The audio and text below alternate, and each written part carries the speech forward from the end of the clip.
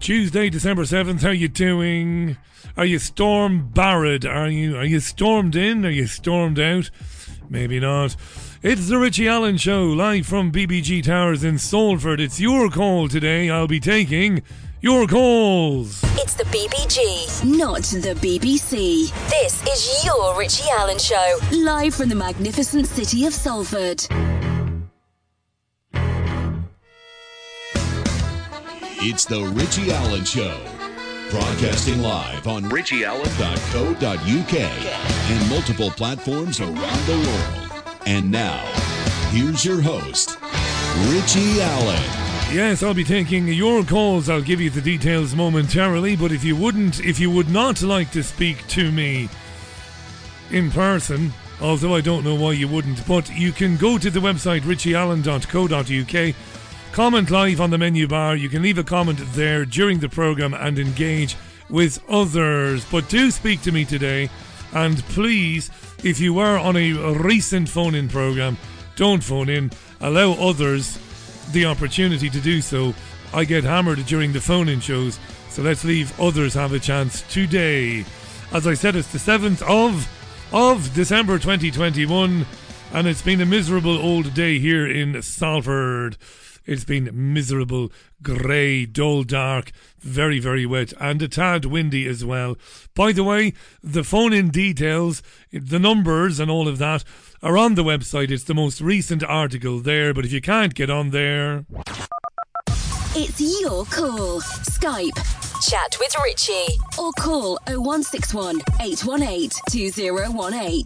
If you're calling from overseas, it's +44 161 818 2018. Talk to Richie now. Well, in about 30 minutes, talk to me now. In about 30 minutes. There's another Skype name, by the way, so you can try chat with Richie. You can also try talk to Richie, and that is talk to T-O, Richie, R-I-C-H-I-E, all one word. Talk to Richie, that's available, as well as chat with Richie. And the phone-in number, which, as I said, it's all on the website richieallen.co.uk.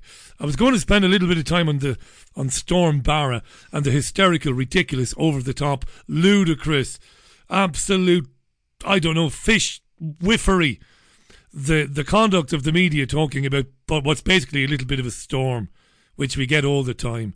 I grew up near the coast in Ireland, grew up around Waterford Port, grew up around Dunmore East, Tramore. It gets windy every now and then. It's called the winter. But the carry-on of the media, well, it's all about climate change, of course. Storms don't happen anymore by themselves.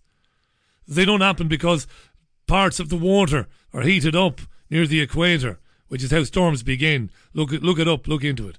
Look into it. Square inch of water heated up near the equator by the sun. Look into that and what happens thereafter. Anyway, I'm not going to get into it.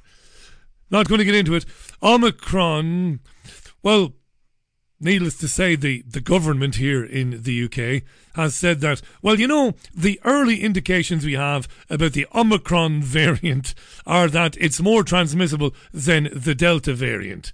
Okay, surprise, surprise, we knew they would say that. However, they said we're not looking at introducing Plan B, restrictions level Plan B. Now, they're lying. They will, of course. Plan B includes vaccine passports and working from home and closing non-essential businesses. It's all in the plan.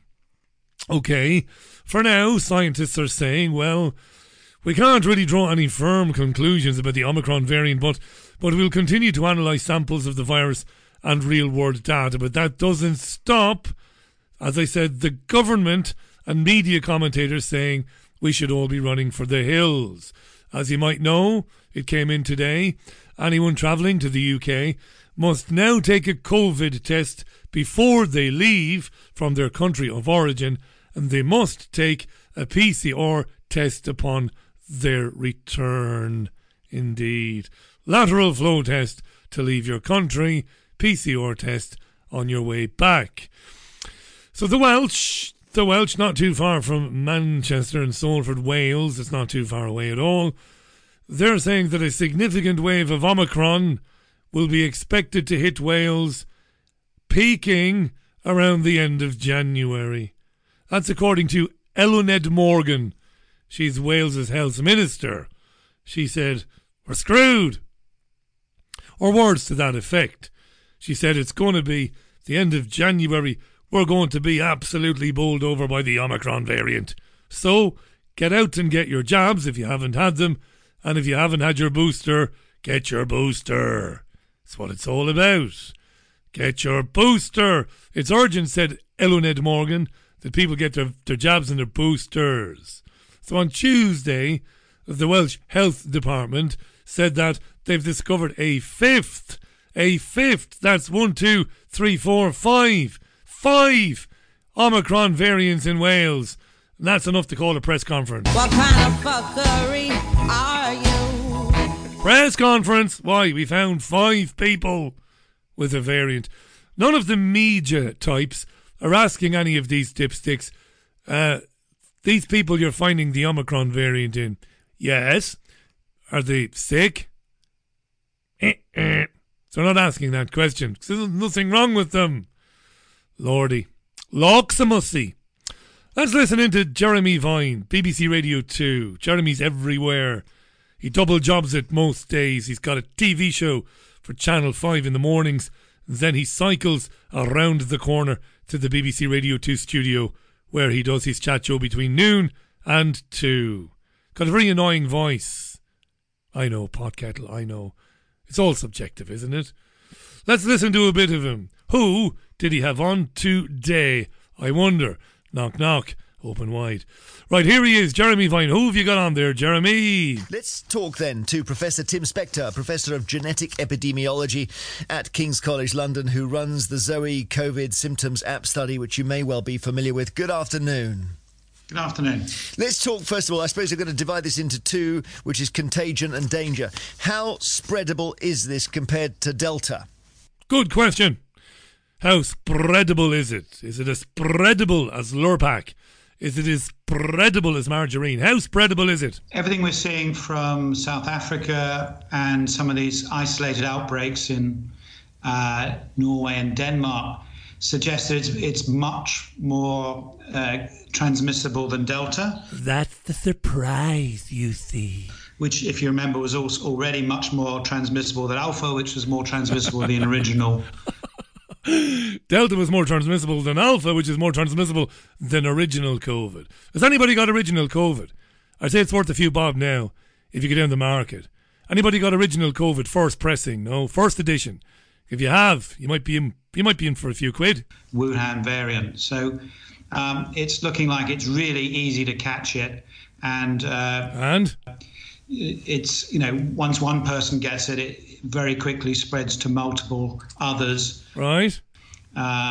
Even if they've been vaccinated. So I think that's the main thing we're pretty sure about at the moment about this new variant is its ability to hop from one person to another very readily, and that's in a way why it's giving this competitive advantage to keep going. It's why it's key. It's why it's able to keep going. It's able to hop from one person to another readily. Is the old Omicron variant. Jeremy, what have you got to say? You're the presenter. It's your show. I mean, that is amazing because when I think back to last December, I caught Delta and he caught Delta. I was wearing a mask and I was being careful and I hadn't had a cold. I still haven't had a cold. I haven't had anything, but I still caught Delta. He caught Delta. And you're saying Omicron is more contagious than Delta? Are you? Yeah, that's what. We're saying. We haven't got huge amounts of UK data yet. They've got nothing, in fact. He's just making it all up. Even on the app, we've just got a few anecdotes. But everything we're seeing there is matching what we are seeing from the South African data. Liar, liar, your pants is on fire, but somebody please don't put it out. Let him burn and burn and burn, the disgusting liar. The South Africans have been very clear, as have the Norwegians today, that this thing is nothing. It is nothing to be concerned about. Because where they've discovered it in people, those people are fine and dandy. He's lying through his teeth, and I would take great offence as a radio presenter if I know that a little dude is on my programme and he's lying to me and lying to my listeners. He's just making it up as he goes along. Where they've actually managed to estimate some real rates. Estimate some real rates. Oxymoron, anyone? And it's considerably greater than what we saw for Delta. So, yeah, this is going to be a really tough one to control. And certainly, things we're doing at the moment won't be nearly enough to control it. No way. Things that you're doing at the moment won't be nearly enough to control it? I'd never believe that one, Stella. All right, enough of Stella. Yes, love that. Love the balls of this arsehole, Yeah, yeah. The measures we're taking right now won't be enough to control it, he said. What did Jeremy say? Jeremy! What did you say to him next, lad? Speak up or forever hold your peace. Yeah, that's what... Jeremy. I'm guessing that when you say hospitals can get clogged up... Yeah, that's right. So they moved on a little bit, and this guy kept lying. This Spectre guy from King's College in London just kept vomiting up the lies, and he said that he's worried about hospitals getting clogged up. He's lying because hospitals are full anyway. Because there's hardly any beds anyway. And there are 10,000 old folks, old dears and old granddads who can't leave because there are no social care workers to look after them. So he's lying when he says that Omicron will clog up the hospitals. But Jeremy wants to get into that. And he wants to get into that and the unjabbed. What are we going to do about the unjabbed? I'm guessing that when you say hospitals can get clogged up, you're talking about its effect on people who've chosen not to have the vaccine. Is that correct? That's correct. And they could keep getting reinfected as well. So that's the other problem. Reinfected? With what? The Omicron variant? It's looking like natural immunity isn't going to be as effective. And no way. Natural immunity won't be as effective? Gosh darn it. People who have been unvaccinated who are saying, I don't need to be vaccinated. I've had COVID. I'm fine. Absolutely. Are not are going to be risking going back to hospital again. And this is the recurrent problem we're going to be facing. In which case, we may be taking all these measures for people who've chosen not to have the vaccine. Is that correct? Wow. You hear that? BBC presenter? We may be taking all of these measures for people, for the benefit of those who don't want to have the jab. Ultimately, that's right. I mean, if we had a higher vaccine take-up, like some countries, we're at about 68% or something of the whole population. Other countries like Portugal are at 90%, and I think we have to start seriously thinking about, are we really going to change all our lifestyle for the next few years because there are 5 million people that are choosing not to get vaccinated? Well, in fact, according to the I paper today, it's 6.4 million. 6.4 million out of a population of about 67 million in the UK. And I number myself among the 6.4 million. I'm sure you do too. Have not and will not ever have any of these jabs or any other jabs for that matter. What should we do with them? Jeremy Vine. So do you, and I know this is a bit outside because this is to do with the politics really, Tim, but do you start to think, look, the best way to deal with this, because the main concern is about Omicron among the unvaccinated, the best way to deal with it is to start to lock down the unvaccinated? How helpful of Jeremy, the presenter there. Isn't it the best way to deal with this, to lock down the unvaccinated, just like they did in Austria and Germany? Professor. I wouldn't go as far as saying locking them up, but who said locking them up? Well, locking down. You know what I mean by that. Yes, locking. It's very funny, isn't it? Locking down or locking up. But I think we ought to be doing much more to address that problem, because there are particular areas, zones where only like 55% of people are vaccinated, generally deprived areas in big cities. And we're still not dealing with that. We're just sort of forgotten about that. And I think it's going to come back to haunt us if we aren't tougher on this, to try and encourage these people as much as possible. I don't think we're doing nearly enough compared to other countries. Well, we're seeing it in Austria, in Greece and in Germany, where they are starting to say, look, we're going to start punishing people if they're out and about and they haven't had the vaccine. But, of course, there's massive resistance to the idea of, let's say you're walking in the park and the police stop you and they ask you to prove you've had the vaccine. And if you can't prove it, you're fined. Can you imagine that coming in here? Can you? No, I can't. I think that's not going to happen here. But Bullshit. We haven't even got to the stage where, people going to the cinema or theatre or a crowded nightclub have to show any proof of vaccination. Well, we have gotten to that stage in Scotland and in Wales. And that's virtually every country in Europe has got that except us. So I think, there's lots of more we could do without resorting to strong-arm tactics to just persuade people that if they want to get back to a normal life quickly, the easiest way is to, join the majority of people, act, community spirited, and get the vaccine and the boosters. You caught that last little nugget, didn't you? And we heard a lot of this, didn't we, back in the spring? We heard a lot of this back in the spring. How we get back to normal. If they want to get back to a normal life quickly, the easiest way is to join the majority of people, act, community spirited, and get the vaccine and the boosters. Yeah, if you want to get back to a normal life quickly, get jabbed, get your boosters, and show some community spirit. Yeah. Remember Matt Hancock, 15 million jabs to freedom. There's been 118 million jabs dispensed now, or thereabouts in the UK. Oh, God, and the masks have come back. The distancing is back. They're asking people to work from home in Scotland again. It's coming here.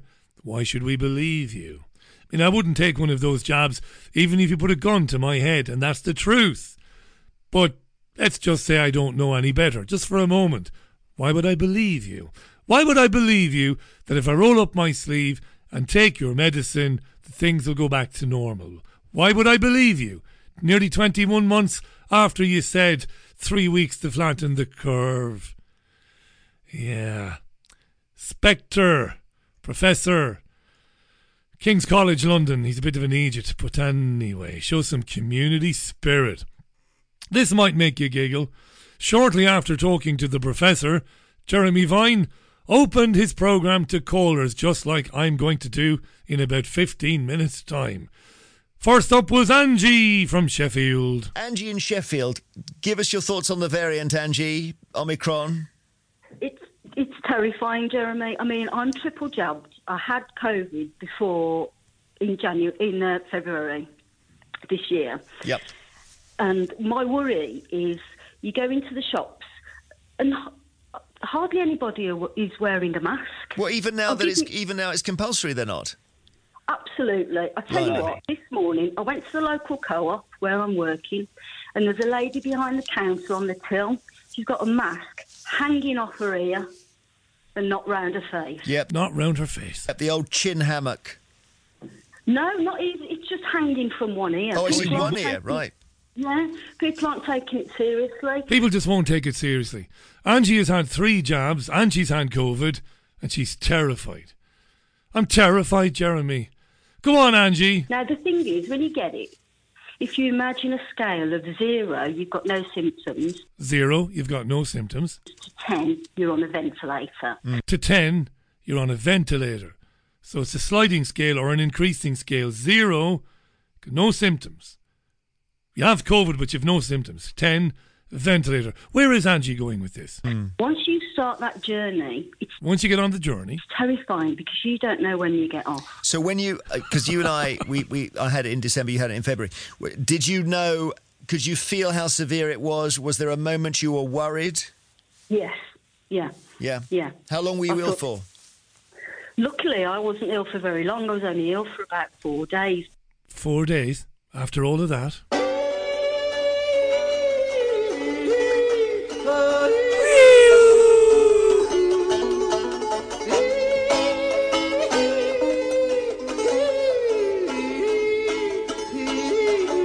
Worried? Yes. Yeah. Yeah. Yeah. How long were you ill for? Luckily, I wasn't ill for very long. I was only ill for about 4 days. triple masked, triple jabbed, had COVID, absolutely terrified, even though I was only ill for about 4 days. Angie, speaking to Jeremy Vine on the BBC earlier on the same subject, on the strength and the virility of the Omicron variant. Kay Burley on Sky had her favourite doctor, Dr. David Lloyd. Let's speak to London-based GP, Dr. David Lloyd now, should we? Hello to you, Dr. Lloyd, regular contributor to the programme, of course. How concerned are we about the Omicron variant, Doctor? Good morning. How concerned to see Angie was flippin' terrified. Well, I'm scared stiff like the rest of us, I think. He's scared stiff like the rest of us, he thinks. I can't tell you how deadly it's going to be or whether it's going to make any difference to hospital admissions. I have got some latest... I don't know a fucking thing about it, but I tell you what, Kay, I'm scared stiff now, to be honest. I'm absolutely petrified. The Omicron variant, Doctor. Good morning. Well, I'm scared stiff like the rest of us, I think. I can't tell you how deadly it's going to be or whether it's going to make any difference to hospital admissions. I have got some latest information about what parents might look out for if they're worried their child may have Omicron. So there is a little difference in the symptom presentation. What? I have the latest info on what parents should look out for if they think their child has Omicron. Why would parents be worried about their children having Omicron? Do tell. So things like fatigue and headache. And loss of appetite.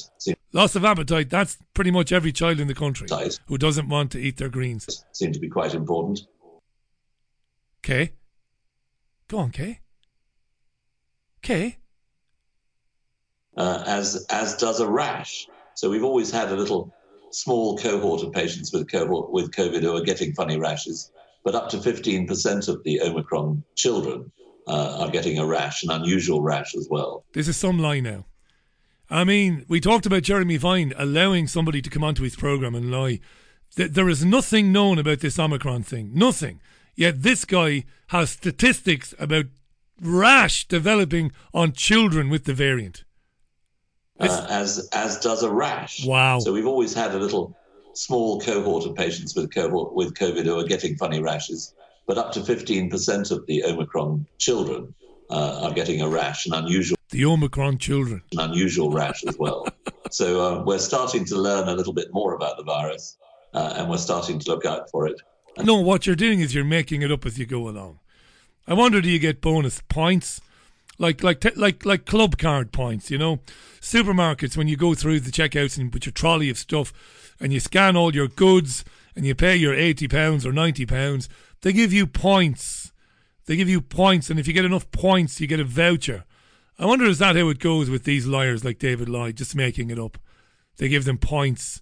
Lloyd will go to his local butchers and, you know, he'll get a bit of extra steak on the Friday or the Saturday for telling outlandish lies on the television. No, the data suggests that it does double very quickly in the number of people that are in the community.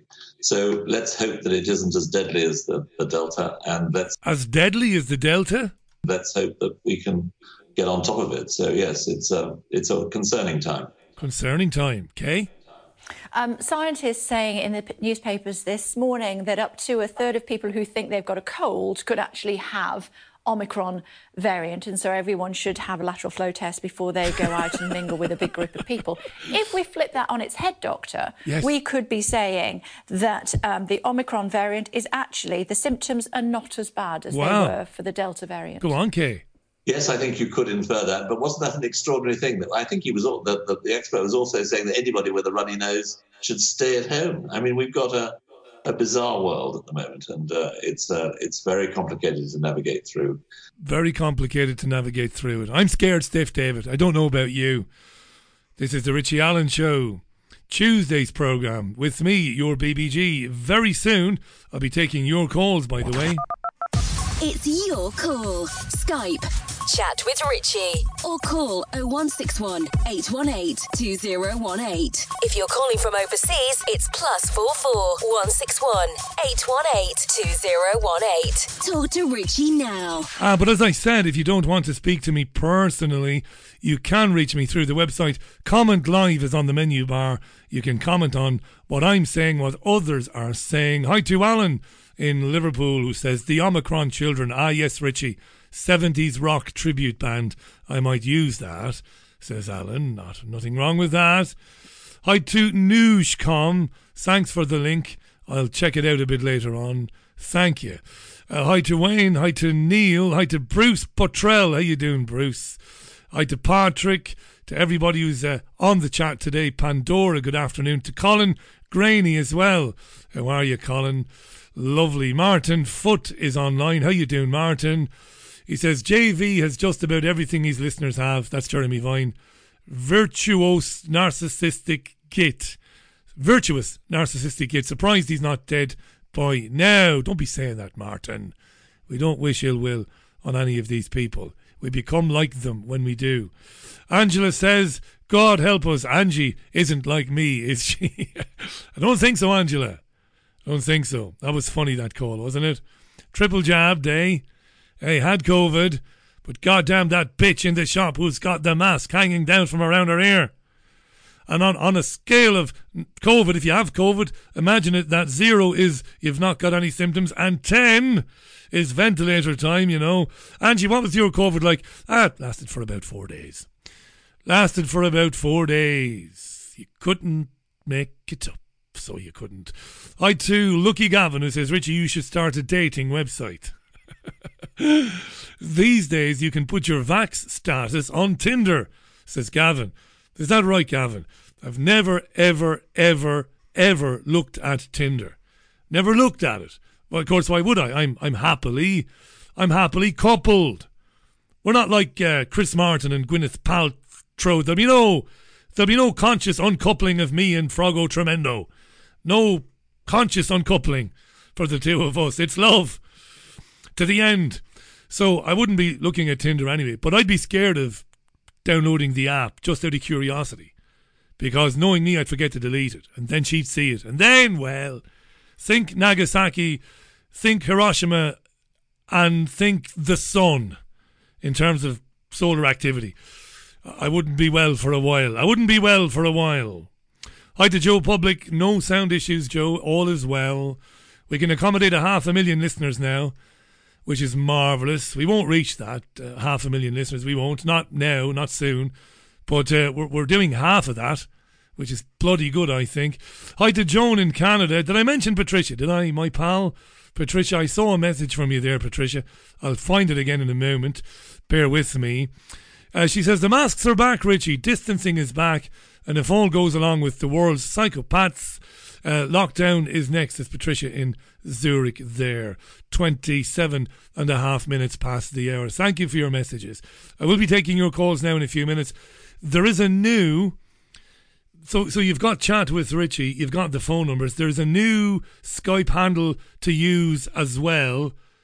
Now, it's tentative because it's new. It's on a new computer. It's Talk to Richie. That's all one word, and as you know, there isn't a T in Richie, so it's Talk to Richie. You might try that. I rigged it up because I like, when I first started doing the phone-ins, we used to have, it was more of a community thing. We had 2, 3, 4 callers on sometimes, and that was good. So I want to facilitate that again.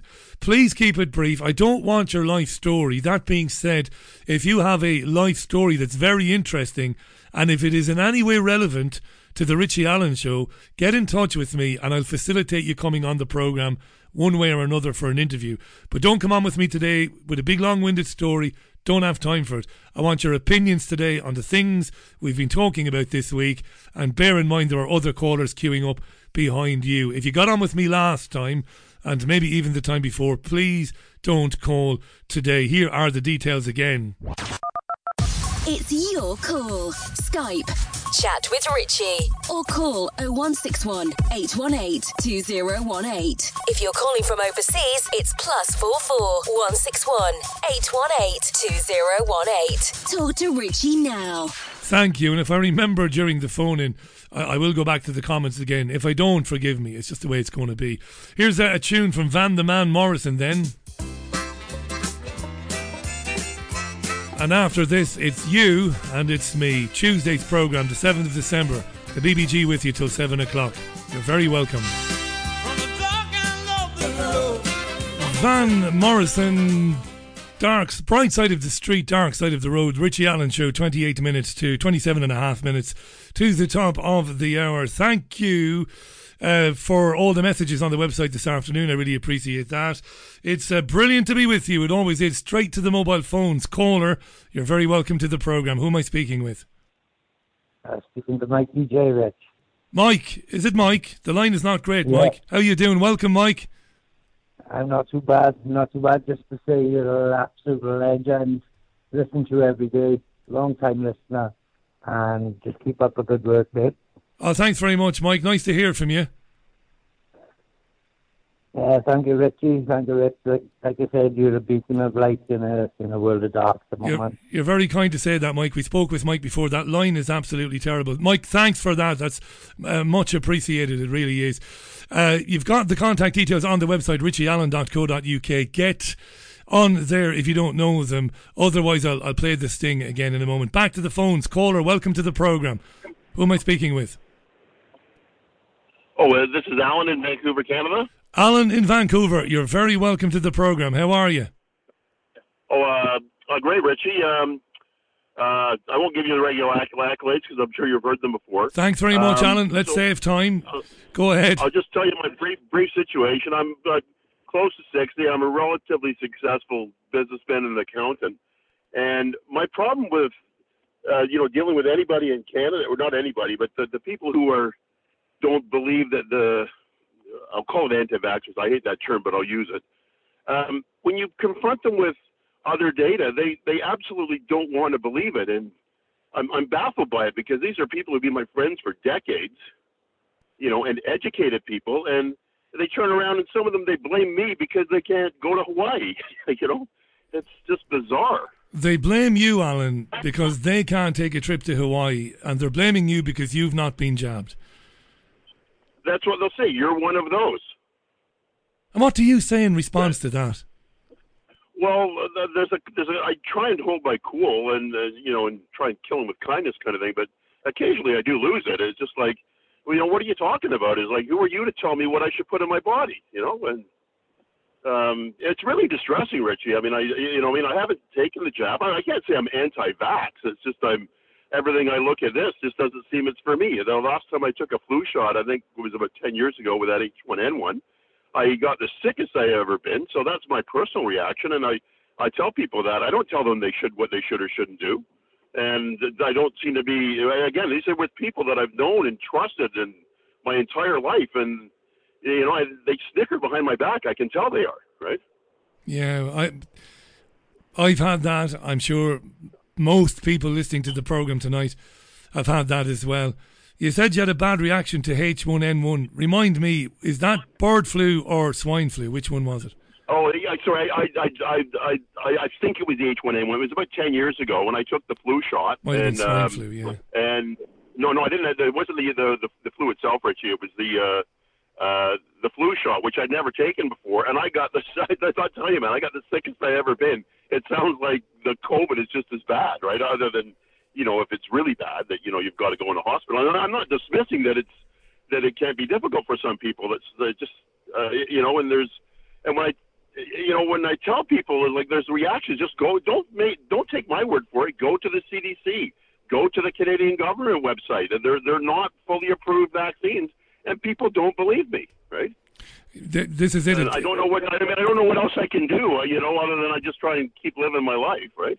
As long as we're allowed to do that. And listen, I did understand that I did understand you when you said the jab itself made you very sick. I was just trying to remember what the jab was for H1N1. Was it for swine flu or bird flu? I can't remember. I can't remember. I was at my kid's daycare and they had a flu shot, like a pop-up flu shot thing there, and my wife said, "Oh yeah, this one's really bad this year. You should take it." I said, "Yeah, okay." I didn't think anything of it, right? Yeah, I mean, So that's my personal experience with it. So other people don't have that, and that's fine, right? But then you go ahead and do what you should do. But I'm telling you my experience, and it makes me really nervous, right? Could they? then people think I'm crazy. Well, Alan, I don't have to tell you because you already know you are not crazy or anything like crazy. I know that, yeah. Can I ask, could the pressure become such to have the jab? Could life be made difficult enough for you that you might end up going along with it and getting it? Well, I hate to say it, Richie, but because I don't know that it's, I mean, we read the Dr. McCulloughs and McCulloughs and Dr. Martins and all the wonderful people you have on your show, and it's not that I don't believe them, but there's the frustrating thing. Let me go off on a slight tangent here. Is that no mainstream show will ever bring on two doctors with opposing opinions and let them have at it, right? So that's right. Again, that's another thing that makes me nervous. Is like when you're, I'm also a trained auditor, and when somebody's not trying to give you information, they're usually trying to hide something. Okay, so yeah, the answer is could I? I may have to. I mean, you can't leave Canada now without the jab. I mean, there's the irony of geez, maybe I could move to Florida or Mexico or somewhere. Although I wouldn't, because I still have a family with I have a son in his teens, and there's no way I would leave him. That would be that would go against every sort of fiber of my being. But yeah, so I may have to, and hopefully it won't be bad. But I'm holding out for basically they're going to have to come in and pin me down to do it, right? Yeah, you and me both. It's really honest. I can't say never, but it's about as never as that, Richie. Right? Yeah, but you're honest. I mean, who knows what sort of pressure might be brought to bear. And just a final quick word, Alan. What are things like in Vancouver at the moment? Generally, what sort of restrictions are you? We've got the lockdown similar to Scotland, so you can't go to a pub, and I'm never short of enjoying a pint, Richie. So that imposition on my lifestyle has been somewhat healthy, actually. So they might have done me a favor, right? But just a quick irony is that the swimming pools are open, so that's one of the you can't go to a gym, but you can go to a swimming pool. So I was there last night, and the place was, to use a British term, chock-a-block. And the steam room's open, right? The whirlpool is just filled with people with little kids, as packed as it could be. Okay, and so nobody's got masks on, and you don't need a vaccine passport to get into the pool. What does that say to you and me? That just says arbitrary. Well, it's arbitrary nonsense, isn't it? That's it. And I have contacted my MLA quite politely through emails and phone calls. He's like, can you please give me the data that of how you arrived at this decision? And they emailed back saying, well, here's a link to the health the health minister, the health secretary's speech, and I write them back. Well, I was looking for data sets, minutes to meetings, how they came up with that conclusion. Did they do a cost benefit analysis? And crickets. So crickets. Alan, what a fantastic way to kick off the program. From Vancouver. Thanks for calling in, mate. I wish you nothing but the best in the coming weeks and months. And Merry Christmas. Cheers, Richie. And I'll cheer for the Salford Reds. Do for the Salford Red and the Salford Red Devils, the rugby league team as well. Thanks so much. That was Alan in Vancouver there. We've got Aaron on the line, on the other line. Aaron, welcome to the programme. How are you? In Vancouver there. Just turn me off in the background. On the other line. Aaron, welcome to the programme. How are you? No way. Have you got me on Skype? I've got you on Skype, mate. Okay. Welcome to the programme. How are you? Okay, I need to put you on speaker. Just a minute. God, how to do this? Right. Well, I was hearing you. I was hearing you loud and clear there, man. Thanks for answering. Thanks for everything you do. Not at all. Don't be silly, Aaron. Where are you calling from? Me? Richie. Yeah, I can hear you loud and clear. Richie. All right, he's gone. I think he might have muted himself. Did you mute yourself, Richie, Aaron? Can you hear me? We can hear you.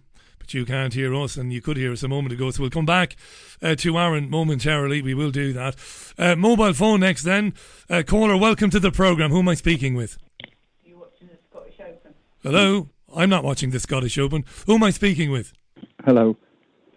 Hi there. Who am I talking to? Hello, Richie. It's Jeff. How you doing, Jeff? Welcome. Not so bad, mate. Thanks. It's been a long time, Jeff. We've spoken before, though. You're welcome back. How are you? Well, good some days, not so good in other days. What's happening at the moment?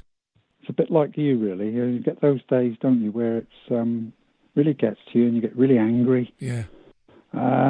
Other days you just think, sod it, who cares? And we just got to carry on, haven't we? Do we need to embrace those other days when we think, sod it, who cares? Do we need to hang on to that, Jeff? I think we do, don't we? I mean, that's the problem, and I think, it's great to listen to you and listen to some comedy. Really, I think we just need more comedy. Just make fun of it all, because it's such rubbish. It's such nonsense. When you hear stuff like we heard today, when you hear them blatantly making things up on the spot, Jeff, they on the one hand they say, children, 15% of children who've got this Omicron thing, they come out with a rash, and in the same sentence they say, we haven't a clue, we don't know anything about this. No, it's high comedy, Jeff, at times. Yeah, just everything is inverted. Whatever you see on mainstream, everything is inverted. It's the complete opposite. What do you and looking ahead over the next couple of weeks? We've got 2.5 weeks or thereabouts to Christmas. 2.5 weeks or thereabouts. How do you see things developing now, Jeff, in the next few weeks? Well, I think personally there's a lot being sort of made of this possible cancelling Christmas and locking down and telling you where you need to cancel your relations and all that. I mean, I ignore that crap anyway, but I think what they're more likely to do is lock down in January, and then Johnson will look as if, I saved Christmas, and some people will think he's good because he's done that, because that's the way I see it going. I don't know. But and if they did do that in January, and I think you might be right, at that stage, pretty much I would imagine a lot of talk will be around, it's our fault. It's your fault and my fault because we haven't been jabbed. And then absolutely. What might come out of that then, Jeff, might be some discussion around mandatory vaccination. Well, I've been thinking a lot about mandatory vaccination. I try not to think about it, to be honest, because it just scares me, really. But, I mean, I'm the same as you. They're going to have to tie me down and force it into me. But at that, I thought, well, at that point, and say you've got a nurse or whatever who's going to put that into you, if you just say to them before they do it, I'm not giving you permission to do this. If you put that in me, that will be assault. Yeah, absolutely. And what will they do? Will they then just do it anyway? What did we hear from the lovely lawyer who was on the programme a couple of weeks back? Anna de Buisseret, didn't she say it's technically battery, isn't it? When you say I don't want that, thank you, sticking it in is an assault, exactly. As you said, they call it battery. Yeah. Yeah. So what I'm thinking is, how can they possibly achieve this mandatory vaccination? I don't see it's possible. I hope you're right. And when I talk about that, I don't do it because I want people to be depressed listening to me. I talk about it because I genuinely believe they may attempt to do it in the new year, and I only talk about it to prepare people for the possibility. Yeah. It's not to bring people down or to upset them, because it's the last thing in the world I want to do. But I'm pretty certain they're going to try and do that, Jeff. No, and the ministers we've heard on places like Talk Radio and GB News, places like that, they won't condemn it. They won't say these countries are wrong that are doing it. Yeah. So they're open to it for sure, And I've seen a few speeches in Parliament online with some pretty good people, pretty good MPs. But if you look around, it's nearly empty. No one's listening. Jesus. It's so sad. I mean, I reckon there's maybe 5-10 MPs, really good people, but no one's listening to them. I mean, it's incredible, really. Yeah, you've got the COVID recovery group guys, don't you? You got Mark Harper. Yeah. You got Desmond Swain. You've got a few others. They seem to be absolutely aghast, but they also seem, and this is not in any way to criticise them, they seem to be almost paralysed by what's happening. So they go to Talk Radio and they speak openly about it. But from a parliamentary point of view, Jeff, there isn't anything they can do about it. Nothing. I don't think there is, no. I don't think there is. I don't know. I just don't see an end to this, really. I don't know. Anytime it's so soon. Difficult to know, isn't it? Are you looking forward to Christmas in spite of everything?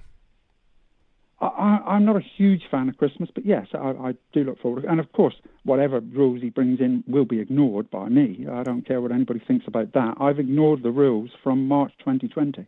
Top man, Jeff. I've done absolutely nothing that they've told me to do. Why should but anybody... having said that, I mean, I'm very lucky because I live in a rural area. So I've been out and about and done everything I would normally do. Obviously, I can't go to pubs that are closed and things like that. But so I don't know why people. It just amazes me that people will watch television and wait for that turd in a suit to come on and tell you what you're allowed to do. That just blows my mind. That's the best characterisation of him that I've heard all day today. That takes the blue ribbon.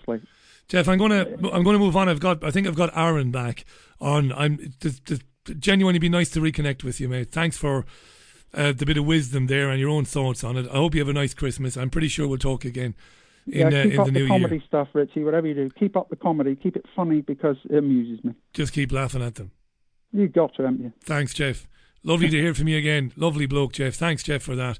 I think we do have Aaron back. I hope we've the audio session, the audio problems. Aaron, if you turn me down there, because I can hear myself in the background, which I shouldn't be able to do, turn me down while we have a chat. Aaron, are you there? Can we hear you? Richie, can you hear me? Loud and clear, mate. Welcome to the programme. How are things? Richie. We've got you. I know it works. I think you might have muted yourself. Richie, can you hear me? No, we've got to stop that. We can hear him loud and clear, and I know there isn't anything wrong my end, so we've got to maybe come at that another way in a moment. The contact details are on the website. They're also I'll play the jingle at some stage, but they're on the website, richieallen.co.uk. Caller on Skype, welcome to the programme. Who am I speaking with? Hello, Richie. This is Dominique. Did you say Anit?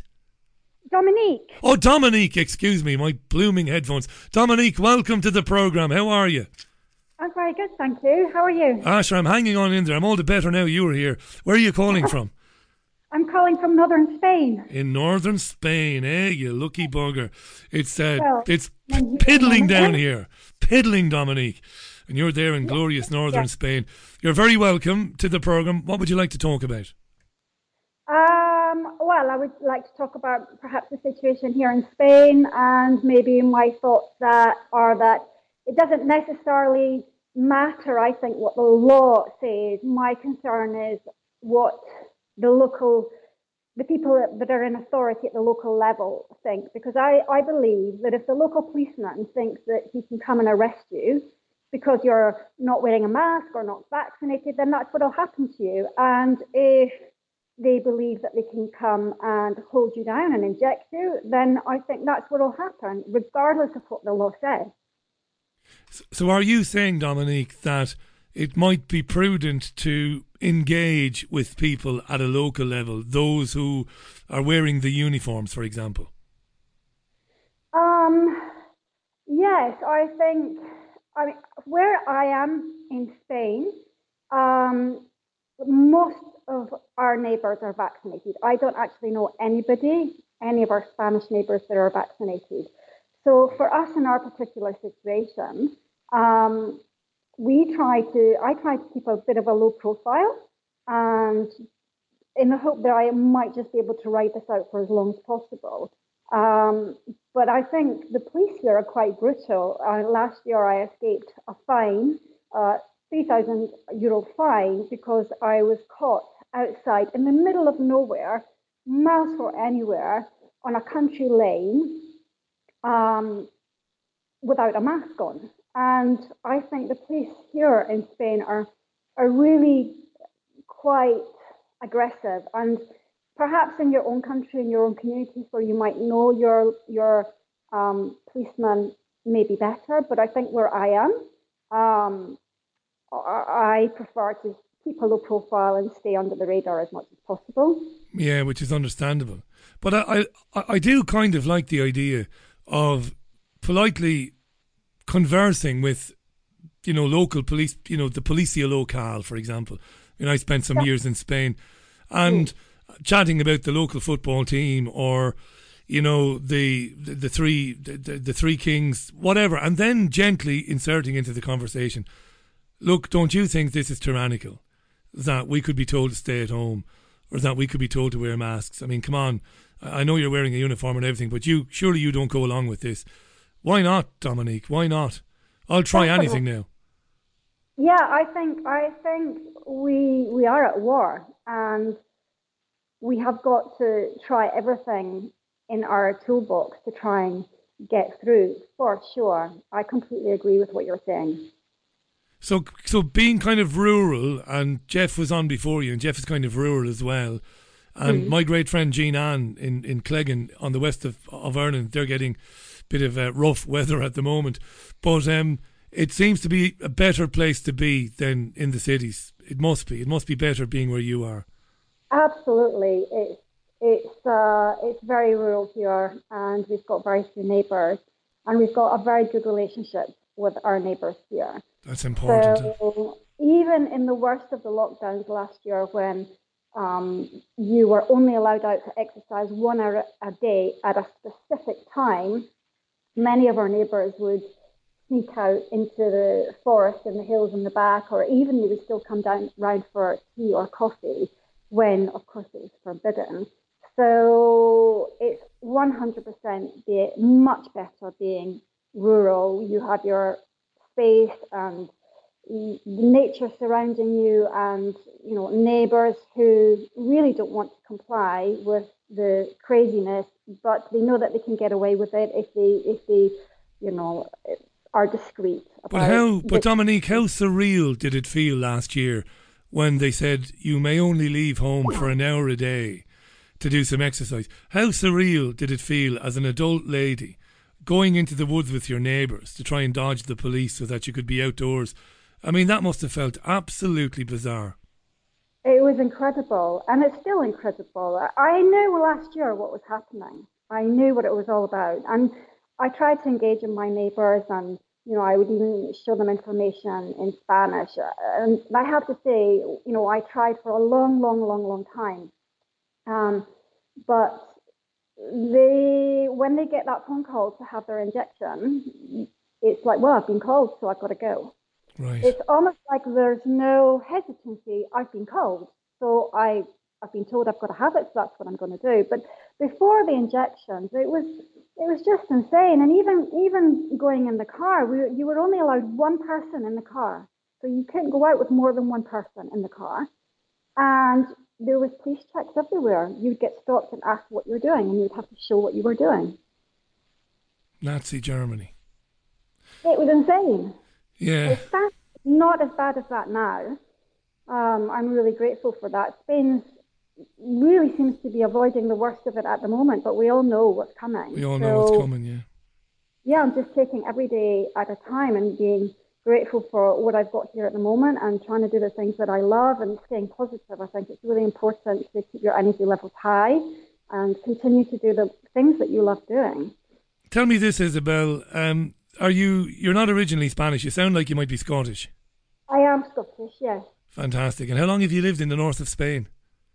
I've lived in the north of Spain about 6 or 7 years. Fantastic. Some change of life coming from the UK to Spain, eh? Yeah, it's a big change of life. I've got about 5 acres of land, and I try to grow my own vegetables and be as self-sufficient as possible. And I think that's really what everybody needs to be trying to do. How's it going? How's it going for you, growing the vegetables and trying to be self-sustainable, self-sufficient? It's fantastic. I'm almost self-sufficient and all my vegetables. I'm vegetarian anyway, so fantastic. Yeah, it's going really well. I might be asking you, is there any room for somebody to pick the vegetables for you on the land, maybe in a year or two when things get really bad? I tell you what, Dominique, it's been a pleasure. Thanks a million for getting through, and do stay in touch with us, please. Will do, and thanks for taking my call, and thanks for everything that you do. We really appreciate it, and I look forward to listening to you the nights that you're on and at weekends as well. Thanks, Dominique. Lovely of you to say that. Thank you. That's Dominique, who's originally from Scotland, has been in northern Spain for about 7 years. How lovely. And is pretty much self-sufficient there with the old veg. Isn't that great? Aaron, I'm going to try and get Aaron back. I'll try again because, we have to try again, don't we? Let me see, can we get Aaron back? Let me see. Can we get Aaron back? Do drop me a line through the website as well. It's richieallen.co.uk. Comment live at the very top of the page. That's comment live at the top of the page. Okay, I'm going to try and get Aaron back. In fact, he might be back. Is this you, Aaron? Oh my God, I got through. Excellent. Oh, thanks. Yeah. Beat to Jeepers. Do you know what you were doing earlier? You somehow were muting your mic by mistake. It must have been that. Yeah, it's the first time I've used it, man. So yeah, I just downloaded it specially so I could talk to you today. So thanks for having me on. Not at all. I think we spoke a long time ago, but we definitely spoke. I'm pretty sure I have a good memory. We didn't. Did we not? I sent you a mail. Mails. Basically, I'm a musician. I'll not give you the story of my life, but obviously, like most musicians, I lost everything overnight. So yeah, that was a bit of a nightmare when everything first started. So and what about now? Yeah. What about now? Like, I mean, yeah, it's picked up a bit now. I mean, we're sort of like a high end function band, so we play stuff like the Ali Pali, and we support the Happy Mondays. I'm from Chesterfield. You know who beat Salford the other day? Am I even going to get into it? Did you go? I can't remember. No, I'm going to be honest with you. This season, having had a season ticket for season 1, this season I've not gone back. Right, and it's to do with rules around going into the bar and keeping distance and wearing the masks in the bar. They've kept all of that nonsense, Aaron. So no thanks, mate. I'd love to be going every other Saturday. Definitely. But I don't want to put up with that. I still go to Chesterfield matches. We're top of the National League now. We've got Chelsea in the next round. You got Chelsea in the next round, which is going to be a fantastic day out for you. So what has your football club been like then this season? We're top of the National League. No, I don't mean. I know you're doing really well on the pitch, but in terms of all of this COVID garbage, how is Chesterfield approaching? Yeah, nothing. Maybe it's because we're not actually in the league anymore, which is a bit of an embarrassment after over 100 years. We're fifth oldest club in the world. It was good when we went down, but no restrictions really. It's all absolutely normal. So yeah, great to see, really. Fantastic. What about what's kind of unfolding now as we get towards Christmas? By the way, congratulations supporting the Mondays and playing the Ali Pali. That's success. Well, the other thing I want to say, I've got a new single out, and you're on the front cover. Along with Dolores Cahill. I did try and get in touch with you about it. What the hell am I doing on the front cover of your single? Well, I've got all my heroes on there. So I've got like kind of bands like Jellyfish and the Beatles and Jim Morrison and Kurt Cobain on there as well. But then, you're on there with Dolores as well. So, got to spread the love about, haven't you? You have to. I feel a bit of deja vu all over again. We had Tommy 2 weeks ago. I'm sending you an email address now while I speak with you. Get me the MP3 of the single to the email address, and I'll close the program with it today. Oh, mate, that's amazing. Give Thank over. You so I did much. it for And Tommy. I've got an anti-lockdown song as well, so I'll keep in touch with that and see what you think. But the main reason I called, I'm going to go out to Mexico to shoot a couple of videos for my new singles. But the main reason I called is whilst I'm there, I'm going to a place called Morelia. And they've got something called the Greater Reset. Have you heard about that? No, I have not. Tell me more. Right. So it's a bit like, well, Dolores Cahill is speaking there, and Max Egan, and a lot. The main guy is Derek Brose, but basically a lot of awakened people are going there. And it's a big conference. Robert F. Kennedy Jr. is it? They're all going to be there speaking. And the main thing is, I mean, what I've gleaned from it is the idea of agorism and the agor, which is looking at the counter economy. And it's a little bit like Rachel Elnor was advocating as well. Don't feed the beast. Basically, turn your back on it and we've got to make the whole new world, Richie. It's going to require enormous amounts of people, though. No, I'm not being negative. I'm just being, I'm being factual. It's going to take an enormous amount of people coming together for that to work, isn't it? So when Rachel was talking about it here, I liked it. You're talking about it, I like it. But how do you even begin to go about convincing people that this is the way? This is what they're talking about at the conference, and they've got all last year's conference on as well. Well, there were two actually. There's one January last year, and these are all online for everyone to find. So it's www.thegreaterreset.org. I'm not anything to do with it. I'm not selling it. Apart from it's a great idea. So they're all available. They've talked about it at length. These plans are just starting to come to fruition. Communities are building. I think it's really positive, actually. But obviously, the last couple of weeks, they've really ramped up the fear, haven't they? They have, yeah. And what we've heard a lot of in the last couple of weeks, we've heard a lot of discussions about what to do about the unjabbed. You know, I've covered it here quite a bit lately, and that's not going away anytime soon. Speaking to Jeff about that earlier on, early next year, I reckon, maybe springtime, I think we're going to be hearing a lot more about that. I mean, you going to Mexico now, what you'll have to take tests, won't you? You will have to do that. No, it's one of the only non-crazy places in the world, which is, a bit of a weird thing to say. But what about coming back to the UK, Aaron? Will you have coming to take... back? Right, I'm looking at a bit of the common law route. I'm actually in touch with Rachel Eleanor. She's friends with a mutual friend who teaches common law, but I'm looking at maybe, I just want to get out there and kind of, I really need to get out for myself as well, man. I split with my girlfriend and sort of 8 years, and that's all COVID related as well. So I just need to get out there and worry about getting back when it comes to it. But I don't know if I've thought it through properly, but I need to get a lawyer on my side as well, you know. So sometimes you have to have a leap. Look, I won't dwell on the what you said about the girlfriend, but that's terrible. That I'm imagining you saw it a bit differently. Is that how? No.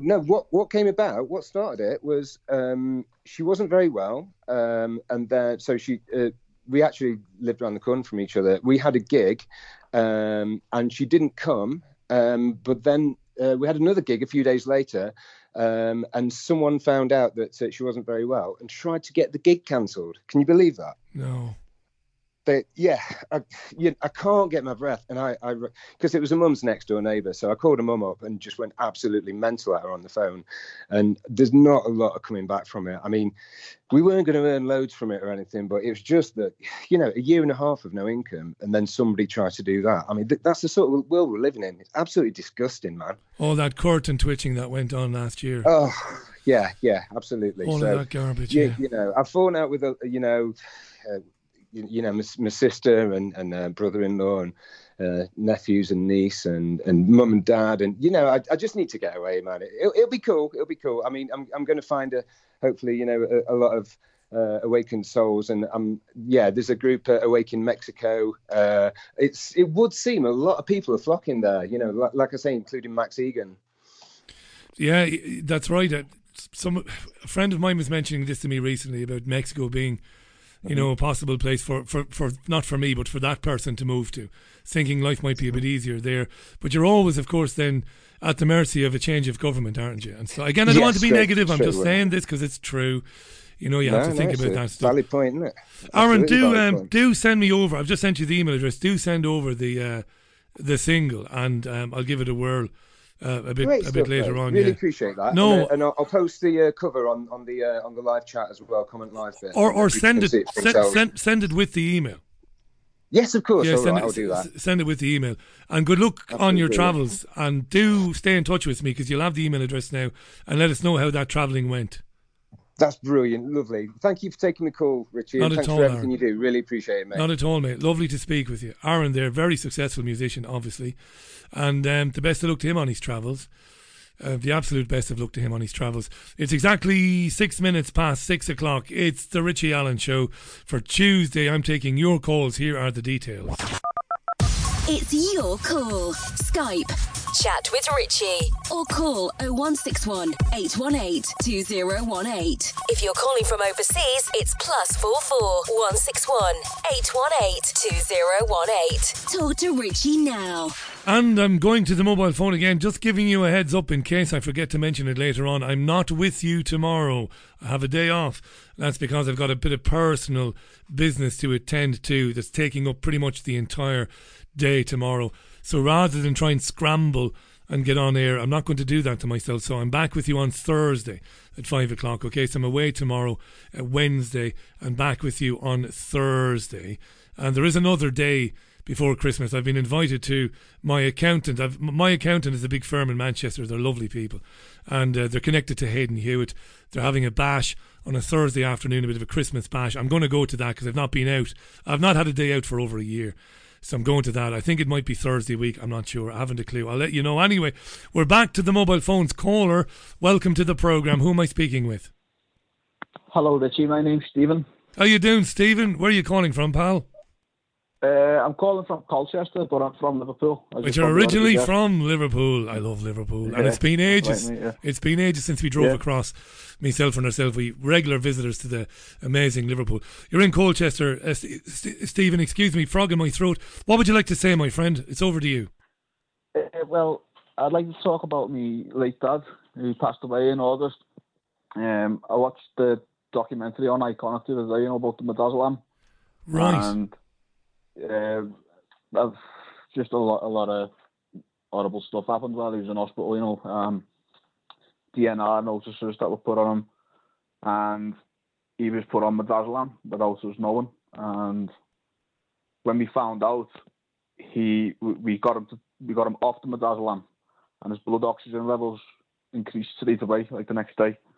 And I've complained with a very thorough document, sent it into PALS, which is the Patient's Advice Complaint Team at the Aintree Hospital, and they haven't got back to me. They should have got back to me about 3 weeks ago.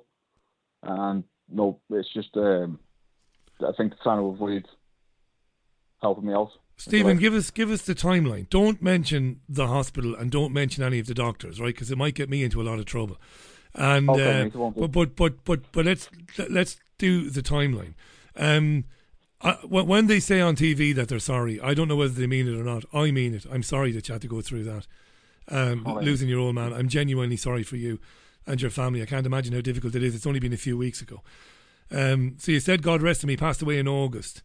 And before that, you knew he was on Midazolam, and you managed to put a halt to that, and you said the oxygen levels in the blood went up, so he kind of made a bit of an improvement. What happened after that? Yes. So basically we were told he was going to die through the night, and that was on Thursday the 19th, and we were allowed to come in and see him on the Thursday, and we got the traced out and everything like that, and he didn't look like a dying man. He looked well, and we had a conversation with him, this, that and the other, and we left him. Couldn't believe he was dying. Next day we go in to visit him early in the morning, and he looked like he was dying. His lips were blue, his fingernails were blue, and he was absolutely comatose in the bed.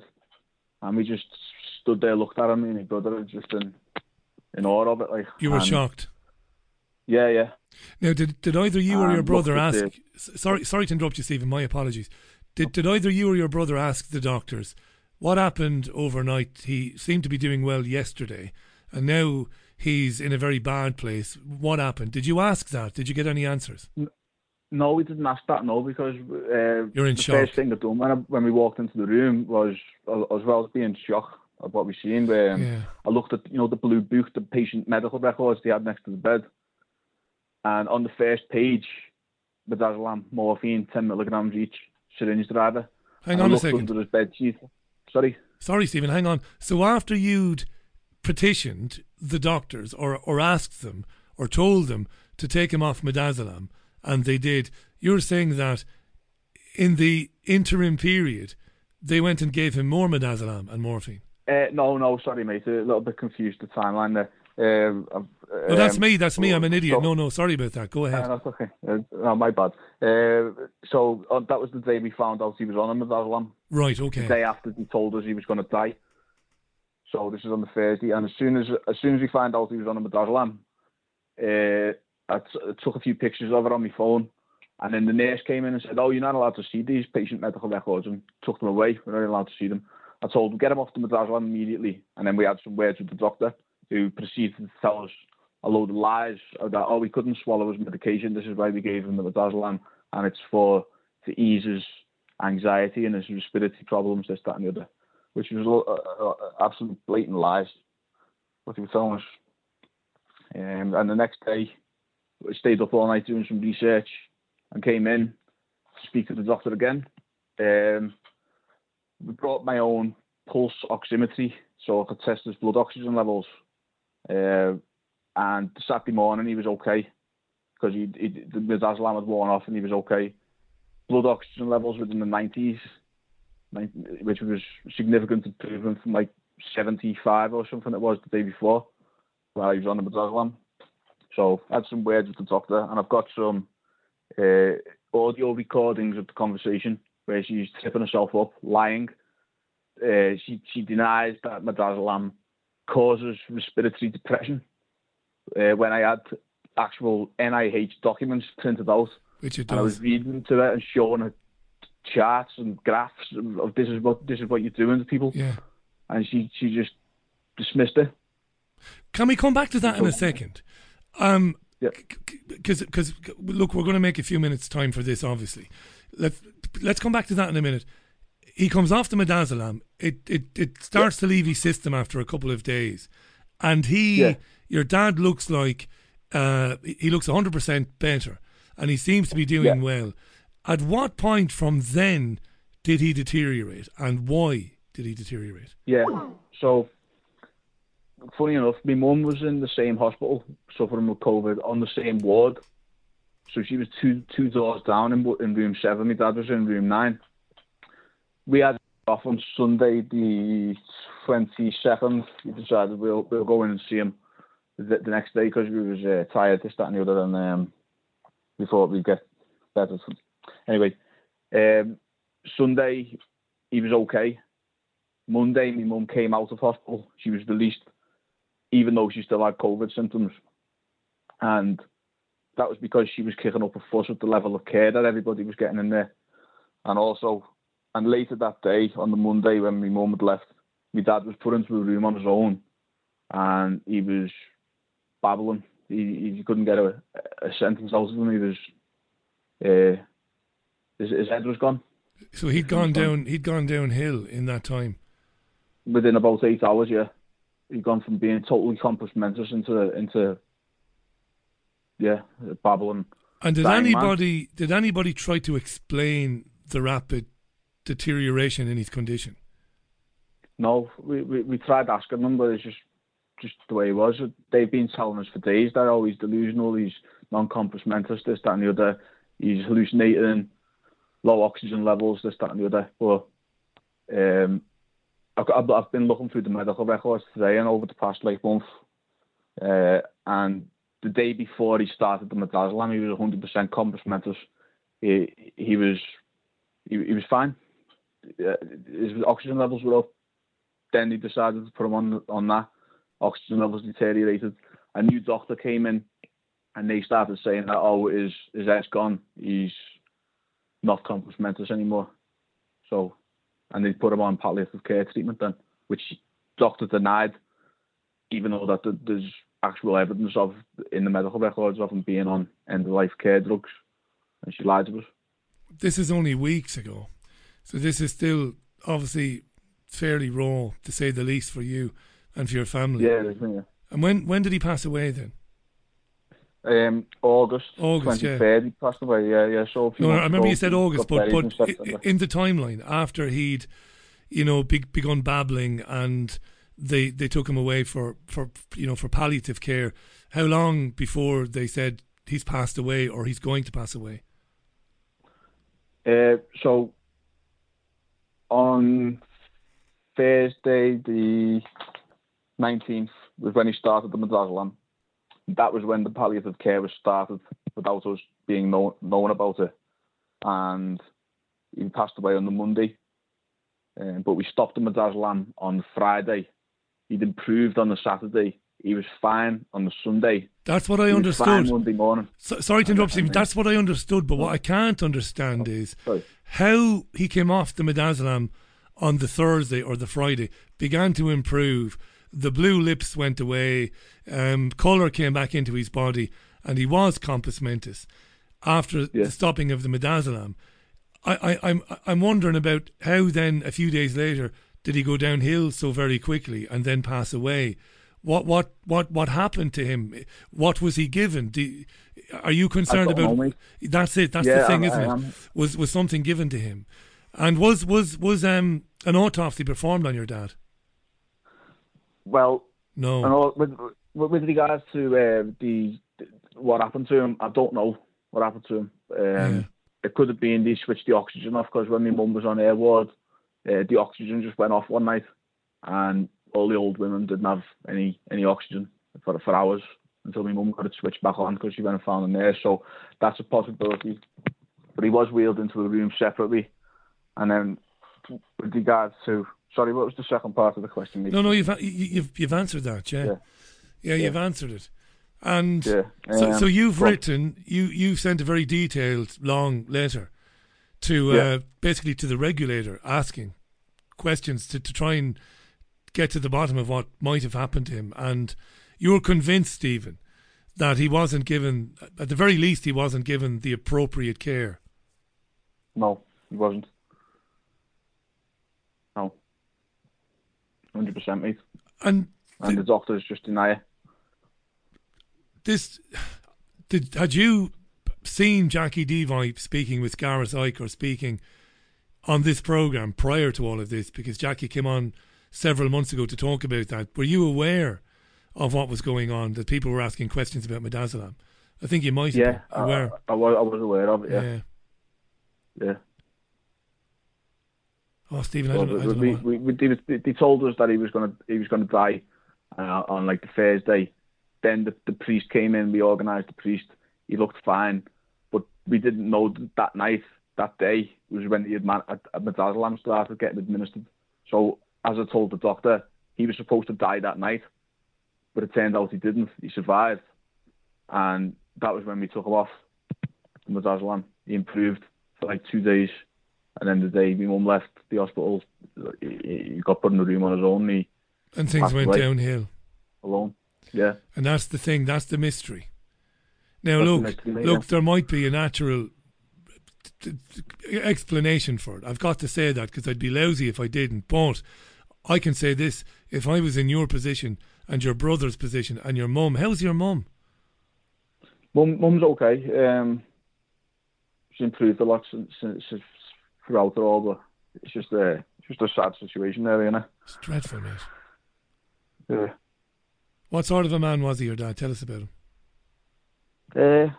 I love my dad. He was a great man. Like, he's very funny. Used to always take us on days out, holidays. Used to love having a little bevy with him, and he'd tell you all the stories about the time he was in the Merchant Navy. Fantastic. In the 1970s, before he joined the Common Market. Travel all over the world, all these alien cultures that were just little wondrous stories he used to tell us.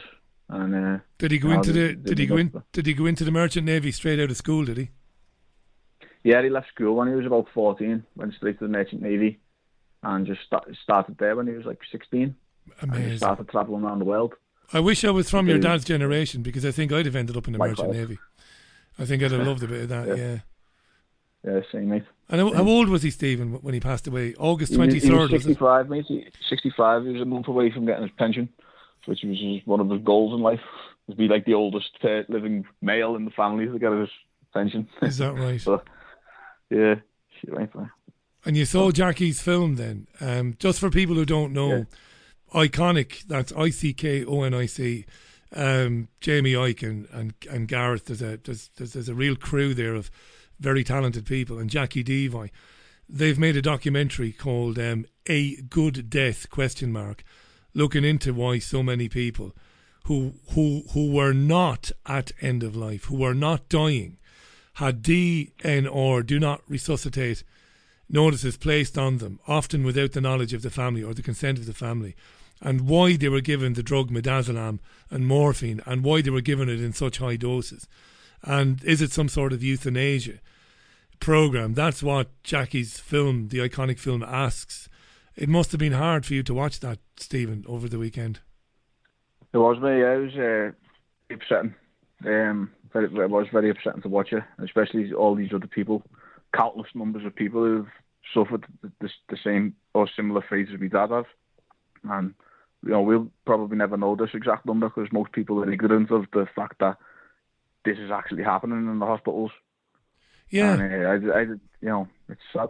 Yeah, because you trust them, or at least we used to. You think, hospitals are, they're often, in modern hospitals, you think, wow, look at all the technology they've got. They've got these doctors and nurses. They know what they're doing.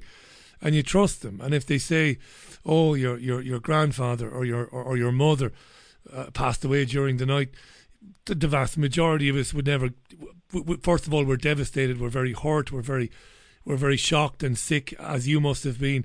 The last thing you ever think of is, well, I wonder did they screw up? You never think that. Why would you think that?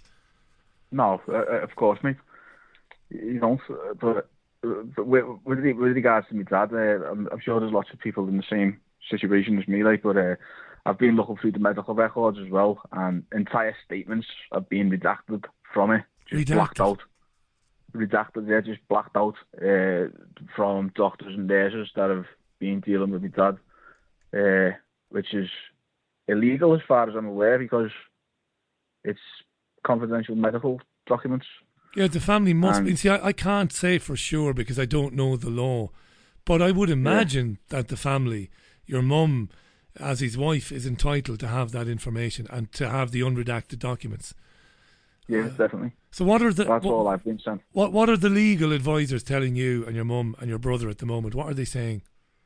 Right, so I've spoken to the Merseyside Police and I've spoken to CID. I asked them to put me through to the criminal investigation team, CID, and they told me basically it sounds like you've got a very strong case if what you're saying is true. This was before I got the medical records, but then they said we can't pursue it until you have gone through the hospital's internal investigation thing, PALS, which is now called ACT, PACT. And they're the ones who keep pushing it back. I should have heard back from them 3 weeks ago. I had to send them a threatening email before they could get back to me because they were ignoring my phone calls. And it's been over 2 weeks now. They should have been back to me, but no one's gotten back to me.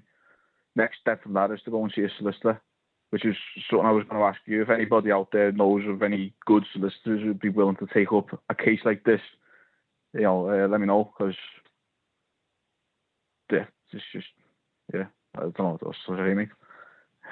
I've just made a note of your mobile. I wasn't, I hadn't disappeared there. I was listening to you intently. I just made no, it's okay, mate. I made a note of your number, and if anything occurs to me, I'll drop you a line. But I'm going to send you a text anyway, so that if there are any positive developments that you can let us know, Stephen. Look, mate, nothing I'll say is going to make any difference to you because it's only been a few weeks. Your father was a young man. Nobody deserves that.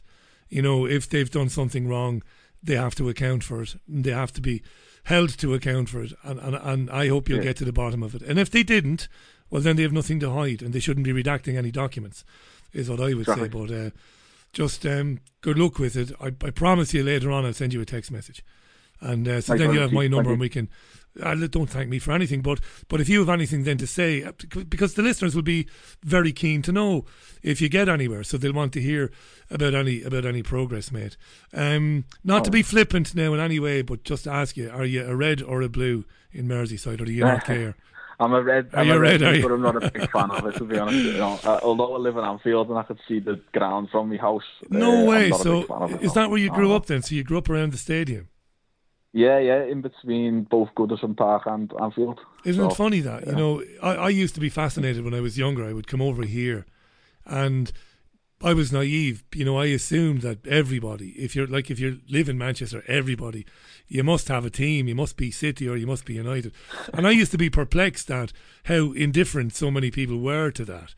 I suppose, I learned because, of course, when it's right on your doorstep, it's not so special, but it was for me growing up anyway. But look, it's going to be a difficult Christmas without your dad. It'll be tough for you, your mum and your brother, but at least you have each other, mate, and look after each other.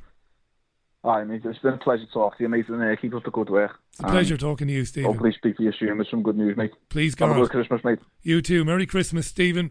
That's Stephen, who's living in Colchester at the moment, but he's originally from Liverpool. He's a Liverpudlian, and he's been telling us about concerns about the treatment of his father, who died in a hospital in August, and he was given midazolam.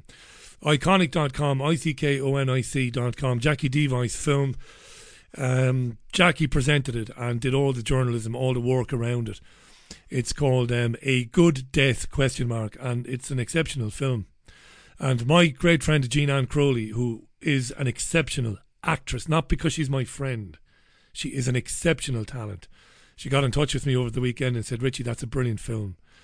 Very well made, she said. And in fact, I won't quote her. I'll retrieve, because I can't remember exactly what she said about it. But she said something very apt about the film. Look, here's the contact details just before we say hello to Philip, who, God love him, he's been trying to get through for ages, but he is on the line, Philip. Just before we say hello to him, here are the details again. It's your call. Skype, chat with Richie, or call 0161 818 2018. If you're calling from overseas, it's +44 161 818 2018. Talk to Richie now. Do talk to Richie now. We're saying hello to Philip on Skype. Hello, Philip. How are you? Hi, Richie. Well, thank you. Thanks for getting through, my friend. Where are you calling from? Johannesburg in South Africa. Ah, Johannesburg. And do you remember Katja? She's with me. Oh, fantastic. Of course I do. How could I forget? How are you doing? Yeah, we're keeping very well, thanks. And you keep us laughing. Thanks very much. Oh, you're very welcome. Listen, you're not going to laugh at this. I'm going to blame you for the Omicron variant. It's you bloody South Africans. Yes. What's going on? Yes, that's what I wanted to talk about. You know, our president, Cyril Ramaphosa, is actually very pissed off at the moment because everybody slammed the door in our face and nobody can come and visit and do any game tours or anything like that at the moment. And so he sent this ironic tweet today. He said, and so one asks, where is science? These countries have always said that we should base our decisions on science. But when the time comes from them to apply it to themselves, they do not, but resort to their own self-interest. And he doesn't realize he's talking to himself. He's talking to himself. And what you just touched on there, Philip, the impact on the economy there is just massive, and it's like relentless, because it's been 20 months now, and it just doesn't, for people with tourism businesses or, businesses around safaris, it must be horrendous for them to be in limbo like this all the time. It is terrible, and it's totally crushing. I mean, we're in full summer now. And, the funny thing is, just the first Sunday straight after Omicron came out, he came on air to have one of his family chats, as he calls it, to tell the nation what's going on with COVID, et cetera, and we thought we were going to go into a very bad lockdown, because we've been on level 1 lockdown for quite a few months, since about August, where things are pretty relaxed, except we still have to wear masks in shops and indoors everywhere, and we still have a curfew from midnight till 4 a.m. in the morning. But otherwise, things are pretty relaxed. But we thought we were going to go to a very strict lockdown after Omicron came out. But he stayed on level 1, and he said, he was going to go and first chat to his advisors about bring out how the cases are going, and then of course he's urging the vax on everyone here, because are the kids getting it, Philip? Sorry to interrupt. Are they giving youngsters? Are they being given the jab in South Africa? Are they giving it to they children? Started at 12. From 12, they started here, but they haven't gone down below 12 yet. But they might plan to, just like here. They might plan to, yes. They probably will. But the thing is, they not getting very good uptake. Only 25% of the population has been shot so far, and it is because the media is screaming at the headlines. They want the unvaxxed to be locked down, so that to of course coerce us. And so your media is doing the same as here, Philip. It's pushing hard against the unjabbed. Very, very hard against unjabbed. And another thing, big businesses come in this country and just about everyone is pushing mandatory vax on the employees, which is against our constitution, which our president helped to put together in the first place. Is in it specifically 1994. covered? Is it in the Constitution? Yes, medical treatment. They're not allowed to do. It's against the basic human rights, and the Human Rights Charter is the cornerstone of our Constitution, and it's absolutely against those human rights that we've got in our Constitution. So he cannot. He's actually between a rock and a hard place, because we know he's getting the pressure from his masters in London, but he's getting a lot of kickback from the population here as a whole. And yet, Philip, the scientists who discovered this Omicron thing, if it exists, I mean, we'd be skeptical. But look, let's pretend it does exist. Yeah. but the ones who discovered it, they said that it doesn't do. It's no big deal whatsoever. Yeah, precisely. Yeah. I mean, and he hasn't pushed us into any heavier lockdown than we previously had. He was touring in Africa earlier this week, over the weekend, and trying to get African leaders to push vaxxers harder on their populations, and also not to lock South Africa down and keep South Africans out of their country, etc., etc. And he's come back now. He's consulting with his scientific council, as he calls it, his command council, yes. And he wants to, but we're going to see. We might have another family chat this coming Sunday, and we'll see what happens. And the advisors in South Africa are pretty similar to the advisors in England and in Ireland. They're pushing hard for restrictions and pushing hard for vaccines. And yes, the usual. Yes, they are. And you're coming into. Are you coming into the summer there now? Yes, we're in summer, and it's ridiculous, lovely. Isn't well, it? We've been having lovely rain actually, because we don't get rain in winter, but we've been having lovely thunderstorms lately.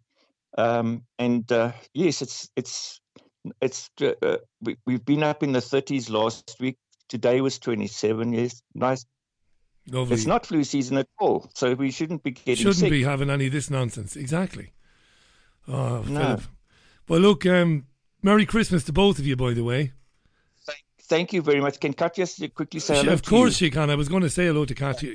How you doing, Katya? Yes, It must be a year and a half since we spoke. How are you? Oh, Richie, I'm very fine, and it is great to speak to you again. I think it was in March that we spoke to each other, yeah? Was it March this year, was it? Or was it last? May, maybe it was May, but I think it was March.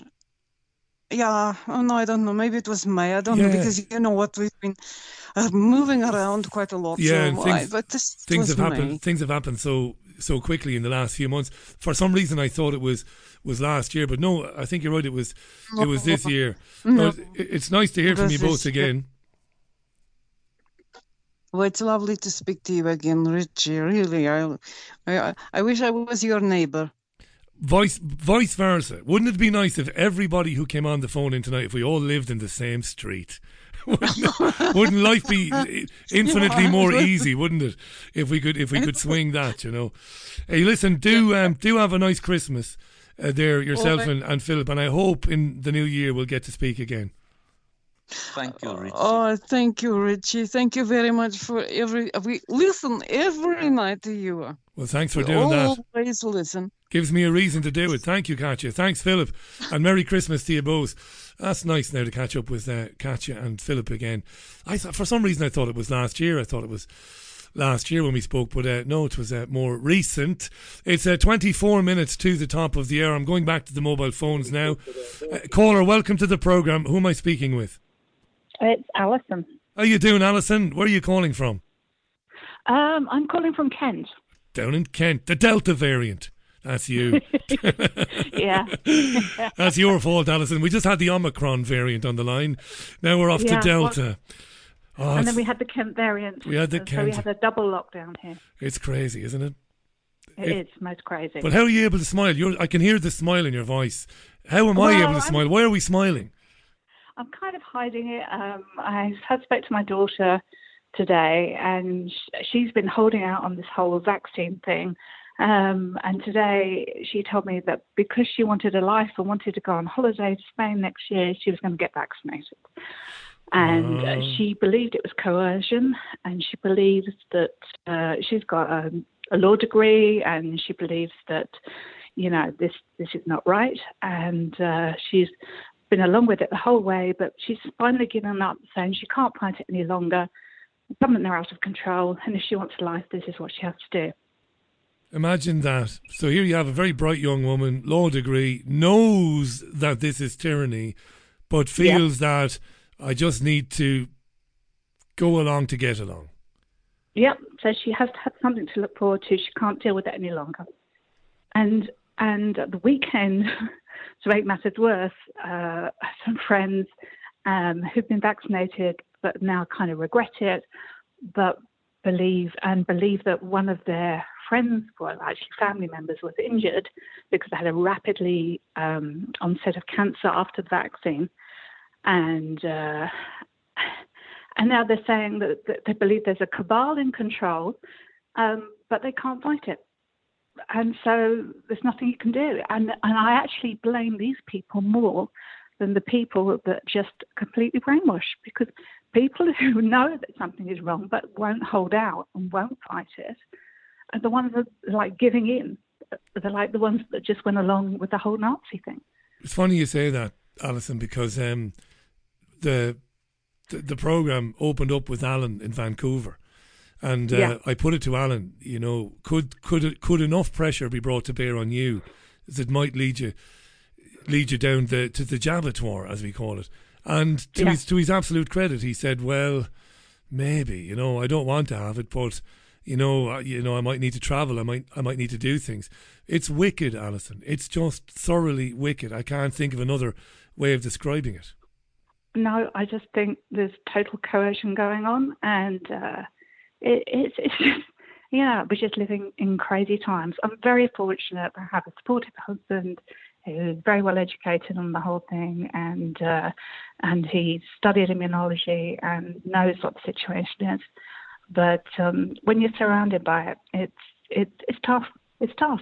But we're here battling the storm, the weather outside, and that's the way we have to go. That's the way it is. What I'm about to say is not to make you feel better. I wouldn't dare patronise you. But look, there's there's more than a great chance that your daughter will have the jab and she'll be okay. There's no way that these jabs are injuring everybody. They're not. I mean, that's just a stone cold fact. And, keep that in mind. And I suppose, and I have a real cheek saying this to you because I'm not a parent, but I've heard this said by other parents. You've done your absolute best. You've obviously done a great job, you and your husband. She's done well, gone to law school, got her degree. She's very bright. There's not much more you can do. She's her own woman now. No, absolutely. I absolutely agree. She's an adult in her own right. And, she has to make her own decisions. And I've told her she has to make her own decisions. And with those decisions come consequences. And she has to accept those as well. So whatever happens, and I do believe that there's every chance she can take this and be all right. But anything that happens, or to her children, because she's going to have to take her children with her. And we don't know what the mandates will be later on for children, because, those are coming on more and more. Then, you have to accept the consequences of those as well. Yeah.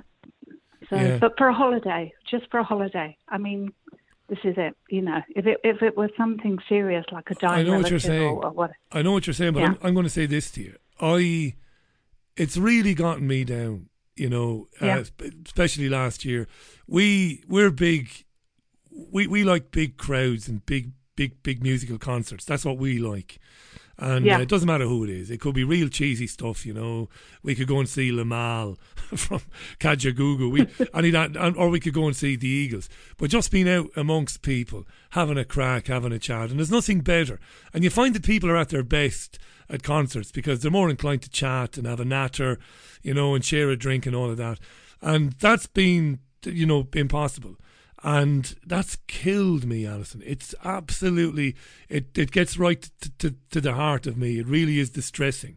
Now, look, I'm not a better person than your daughter. I am not. Maybe it's easier for me than it is for your daughter. being a bit older maybe, and I have experienced a few things, maybe a few more things than your daughter. I won't submit to it. I won't do. But I won't judge her either, you know. I can understand her wanting to get away. No, and I agree with you because I haven't had the chance to travel and experience life. Yeah. She hasn't. So there are all those things to take into consideration. And, I agree with you, you know, that it is what it is. Will you all be together at the Christmas, the grandkids? You don't sound that old. Not that you have to be old to be a gran, but will you be old? will you be together having a bit of nosh on Christmas Day? No, I think it'll be more FaceTime, but it doesn't matter what it is as long as it's a bit of human contact. Absolutely. That's great. That's enough for me. You know. Who cooks on Christmas Day? Yourself or the hubby? My hubby will be. He cooks, does he? Yeah. Fantastic. Yeah.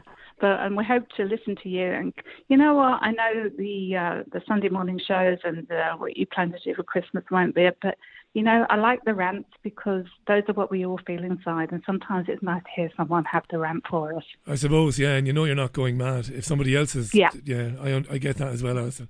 It was lovely to chat with you, genuinely. Lovely to chat with you. And we'll... Look, we'll talk again. Keep us posted about your daughter. She might change her mind.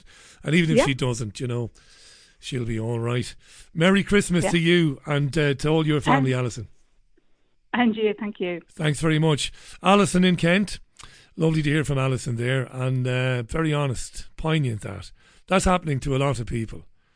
And it's even more difficult, I suppose, because her daughter, with her big legal brain on her, knows that this is wrong. And doesn't agree with it, to her credit. Her daughter doesn't agree with it, but feels that, well, I've got to get away. Got to get out. I'm young. I'm a young woman. You know, I want to take the kids away. I want to go on holidays. Yeah, it's 16 minutes to the top of the hour. You're with the Richie Allen Show. You're with me, the BBG. It's Tuesday's programme, December the 7th. Back to the mobile phones. Again, caller, welcome to the programme. Who am I speaking with? Hello. Hello. Oh, hi. You're live. Who am I speaking with? This is Davy. I'm from Bristol. Did you say Davy? Davy, yeah. Davy, welcome from Bristol. How are you? I'm very well, thank you. I'm really happy to get through. I'm delighted you got through. I listen to you every evening, but normally I'm at work, so I can't do the phone in. So this is the first time I've tried to get through, so I'm really happy to be speaking with you. And I'm thrilled you got through, and I do mean that. Well, you know how it works. It is over to your good self. What would you like to say? Well, I just wanted to introduce a note of positivity, really, because, you know, we do all have our down days, and, you know, myself included. It's really not an easy situation. But also, you know, I've made a lot of contacts. I've joined a lot of, you know, kind of organisations like Stand in the Park and more recently Freedom Cells. And the people I'm meeting are amazing, you know, and also all the people who call your programme or your guests on the programme, yourself included. I mean, they're special people. And I would never have met these kind of people if it weren't for these kind of unfortunate circumstances. And so it's kind of, it is the worst of times, but it's also, you know, the best of times. No, I get you. In a strange way. Yeah, sometimes you it takes something dreadful to bring people together, and maybe something very good can come out of that. Well, I think it can. I mean, I'm sure we're going to go through something. I mean, I hope it doesn't get much worse than it already is. But, you know, I'm convinced that we're going to come out the other end into a world that's much, much better. And we have to hold on to that hope, you know. Yeah, and there's a lot of people trying to create the next thing because we couldn't continue as we were. The world was screwed. It's a horrible world. People were nasty to each other. It was a nasty world. And the people who are collaborating with all this, they're not happy. They're not nice to each other. They're horrible amongst themselves, and they're even worse to us. For us, you know, we have this camaraderie, we have this love, we have this light. And I'm really convinced that we can fight this darkness. And I'm really convinced that in the end, you know, we will prevail and we will win. I'm not saying it's going to be easy, and I'm not saying all of us are going to, you know, come through this alive. But I really feel that it's kind of a spiritual fight, and I really want to pass on my hope to all your listeners, and just to give them, the courage and the tenacity, and don't give up. Don't give up. Tell you what, Because Davy, this is lovely. Do you think, based on what you've said, do you think that maybe this is the reason we are here? Maybe this is the reason for our being, for this battle. That maybe there's something else going on. I've had all these conversations over the years with Jordan, with David, with Jim, with Mark. Maybe this has been going on forever, and maybe it's our time. Maybe we're here to take this on. Maybe this is the ultimate battle between the righteous and between the wicked. Maybe. Well, it's like an eternal battle. I mean, Yeah. you can get all deep and esoteric and spiritual about it, and I do believe all those things, and we're all here for a reason, and it's definitely sorted the wheat from the chaff out, hasn't it? No doubt. And it's been shocking and hurtful to see the people who have collaborated, people we love and we care about, but there have been new discoveries, and as I say, the new friends I'm making through the Freedom Cells, through the Stand in the Park. I mean, what people, amazing people, and yeah. So we're all here, and there are many of us. Don't be deluded into thinking we are not very many, because I think there are many of us. And, we do these things here in Bristol. We go out into the town centre and we talk to people, and we get called plague rats and we get shouted at. And do you again, get that crap? Do you really get that nonsense from people? Oh yeah. I mean, you sound like an absolutely gentle soul. So you're out there and you're saying to people gently and humanely, have a listen to this or take a look at this, and people are that abusive. Oh, yeah, they call us Nazis and racists. Nazis! But, that just improves our camaraderie, because we're there, we're 15 people, we're brothers in arms, and we're doing it, and we laugh. And, every now and again, you have a conversation with people, and you make that connection with the human inside them, and that's a wonderful moment. Do you know what I mean? So for all the people who are so angry with us and so aggressive, and you think, wow, one day one of these people is going to mount the curb or, get a knife out, and it's quite scary. But more often you get, you see a kind of glimmer in people's eyes and a recognition of our commonality, because we have much more in common with each other than we do with the people who are driving this agenda. And they can't deny that. They can't deny that they have more in common with me than they do with Boris Johnson or of course they do, or any of the others. And I'm guessing as well, alongside some of the abuse, I bet you get enough people coming up to you saying, "Oh, thank God, I'm not on my own. Thank God." Yeah, we do. Yeah, and that's brilliant as well. I mean, we hold these yellow signs up at the side of the road sometimes. I was doing that last Saturday, and you get people giving you the thumbs up, and you get people thanking you. You get people coming up to you for a chat, and we can tell them about the Stand in the Park, and we're growing a wonderful community here, and all around the country there are these communities mushrooming up, and I believe that this is the start of what will come after. Something organic. I would encourage all your listeners to really check out Sound in the Park and Freedom Cells. There's a website, and this is the start of the next thing, and we can do it at a grassroots level. And even if it takes longer than my lifetime, it's the only thing I can do right now.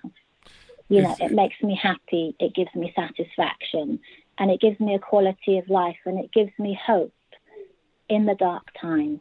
Well, I will never again criticise, or I don't believe I've criticised it, but I won't throw any negativity again towards people meeting and protesting, because you've just But we're not protesting. We call it outreach. It's We're outreach. reaching out to people, right? Because Making a protesting, connection. you're right. It does nothing. It does nothing. We're not protesting authority. No, you're not. You're engaging with reaching out people. to our fellow humans. We're not even educating them. We're reaching out, and we're finding commonality. We're having respectful conversations with people of differing opinions. And when you find the common ground, that's the goal. That's the gold. Do you know what I mean? Dave, you might... and from there, we can go forward. And something can happen out of that. My my often mentioned friend Jean Ann is listening to this in Ireland, and she's loving listening to you. She just sent me a message. She says, lovely listening to this. She says, why do you think they're so angry? The ones who are, spitting venom and saying the silly things. I'm not trying to be negative now, but it's really important. You've got that insight. Why are they so enraged? Because they know in their heart of hearts, in their soul, they know. And there's that contradiction within themselves, is that they're doing something that they know is bad for them and is wrong and is evil.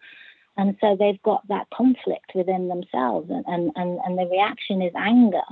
So you've got to also have compassion for that, and understand that these people are deeply, deeply conflicted and upset, and that's why it comes out in anger. And that's, sometimes I get back from these outreach sessions and I'm destroyed for a couple of days because but sometimes I'm very uplifted, but you just have to keep going, because what else are you going to do? What else are you going to do? Will you be out and about over the weekend, over the Christmas holidays? Will you be out and about? Well, I work every other weekend, so when I'm not working, I usually go out on a Saturday to town. So I was out last weekend. I'm working this weekend, but I'll go to stand in the park on Sunday. And that's lovely. I'm meeting lots of lovely, lovely people.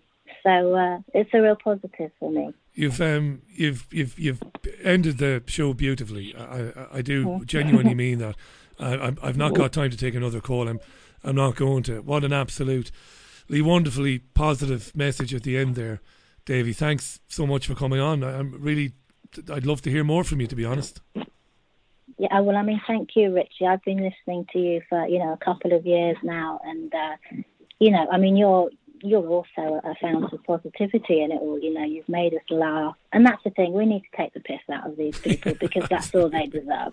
Did you see Michael Gove behind the speaker's chair the other day? What do you think was wrong with him? He's either pissed or he's stoned, right? No, he was on something, that's for sure. We've all felt like we looked like that, but I don't think I've ever actually looked like that. It was an absolute caricature. So you've got to laugh. You've got to laugh in their face. And the thing is, with these vaccines, as soon as they mandate it, they are legally liable for any consequences, any bad reaction. So we've got to hold out until they hold you down. Once they hold you down and they force inject you, if you have a bad reaction, they are liable. They are, 100%. Right. Whereas if you take it now, just under the threat, you are liable. They can't touch us. They can't touch us. We're stronger than them. And they know it, and they're scared as well. I'm a big child, so I'm going to ask this question. No other radio presenter would ask. Where did Davy come from? Oh, well, I lived in India for many years, so I took the name Devyani, but people in England can't get their head around that. I call myself Davy. I know it's lovely because I know I'm speaking to a lady, and I'm wondering, back in the day I wouldn't have dared ask, but I'm just curious. I'll ask. You could have told me anything, Davy. You've made me day. Honest to God, thanks for getting. I'm so glad you got through. Well, so much. Lots of love to you, Richie. Thanks for all you do. And you too. Davy in Bristol there. Lovely name. Davy Anna, I think. Lived in India for a bit. That's about it for the programme, by the way. I'm not going to take another call because I'm already at 3.5 minutes to the top of the hour. Listen, to everybody who called in, thank you. Love the phone-ins. I love them. I really do. I'm not with you tomorrow. We've got some personal business, both myself and El Frogo Tremendo. It's taken up the entire day, so I'm not going to be with you. That's it. One or two articles will probably pop up on the website because I have scheduled a couple of articles to do that very thing. So stay in touch with richieallen.co.uk. Tomorrow I'm away, but Thursday I'm back as usual at 5 o'clock. Now, we met Aaron earlier on. He's a successful musician, and his band has supported none other than the Happy Mondays. He's played the Alexandra Palace in London. And he was trying to reach out to me. I didn't see any of his messages, genuinely. Otherwise, I would have responded. And he said, Richie, I've had this song, and it's a single, and there is a cover. And on the cover are my heroes. I don't know what the bloody hell he's put me on there for, but he's put me on there with a cast of thousands. It's a lovely cover, in fact. He goes by Azza, A-Z-A, or Azza Brown, I would imagine. And the song that he sent to me is called The Way That I Roll. The Way That I Roll. So I'm going to play that to close out the programme today. Once again, thanks for listening, and speak to you on Thursday at 5 o'clock UK time with Thursday's Richie Allen Show. Azza Brown, The Way That I Roll. Take care of yourselves and one another.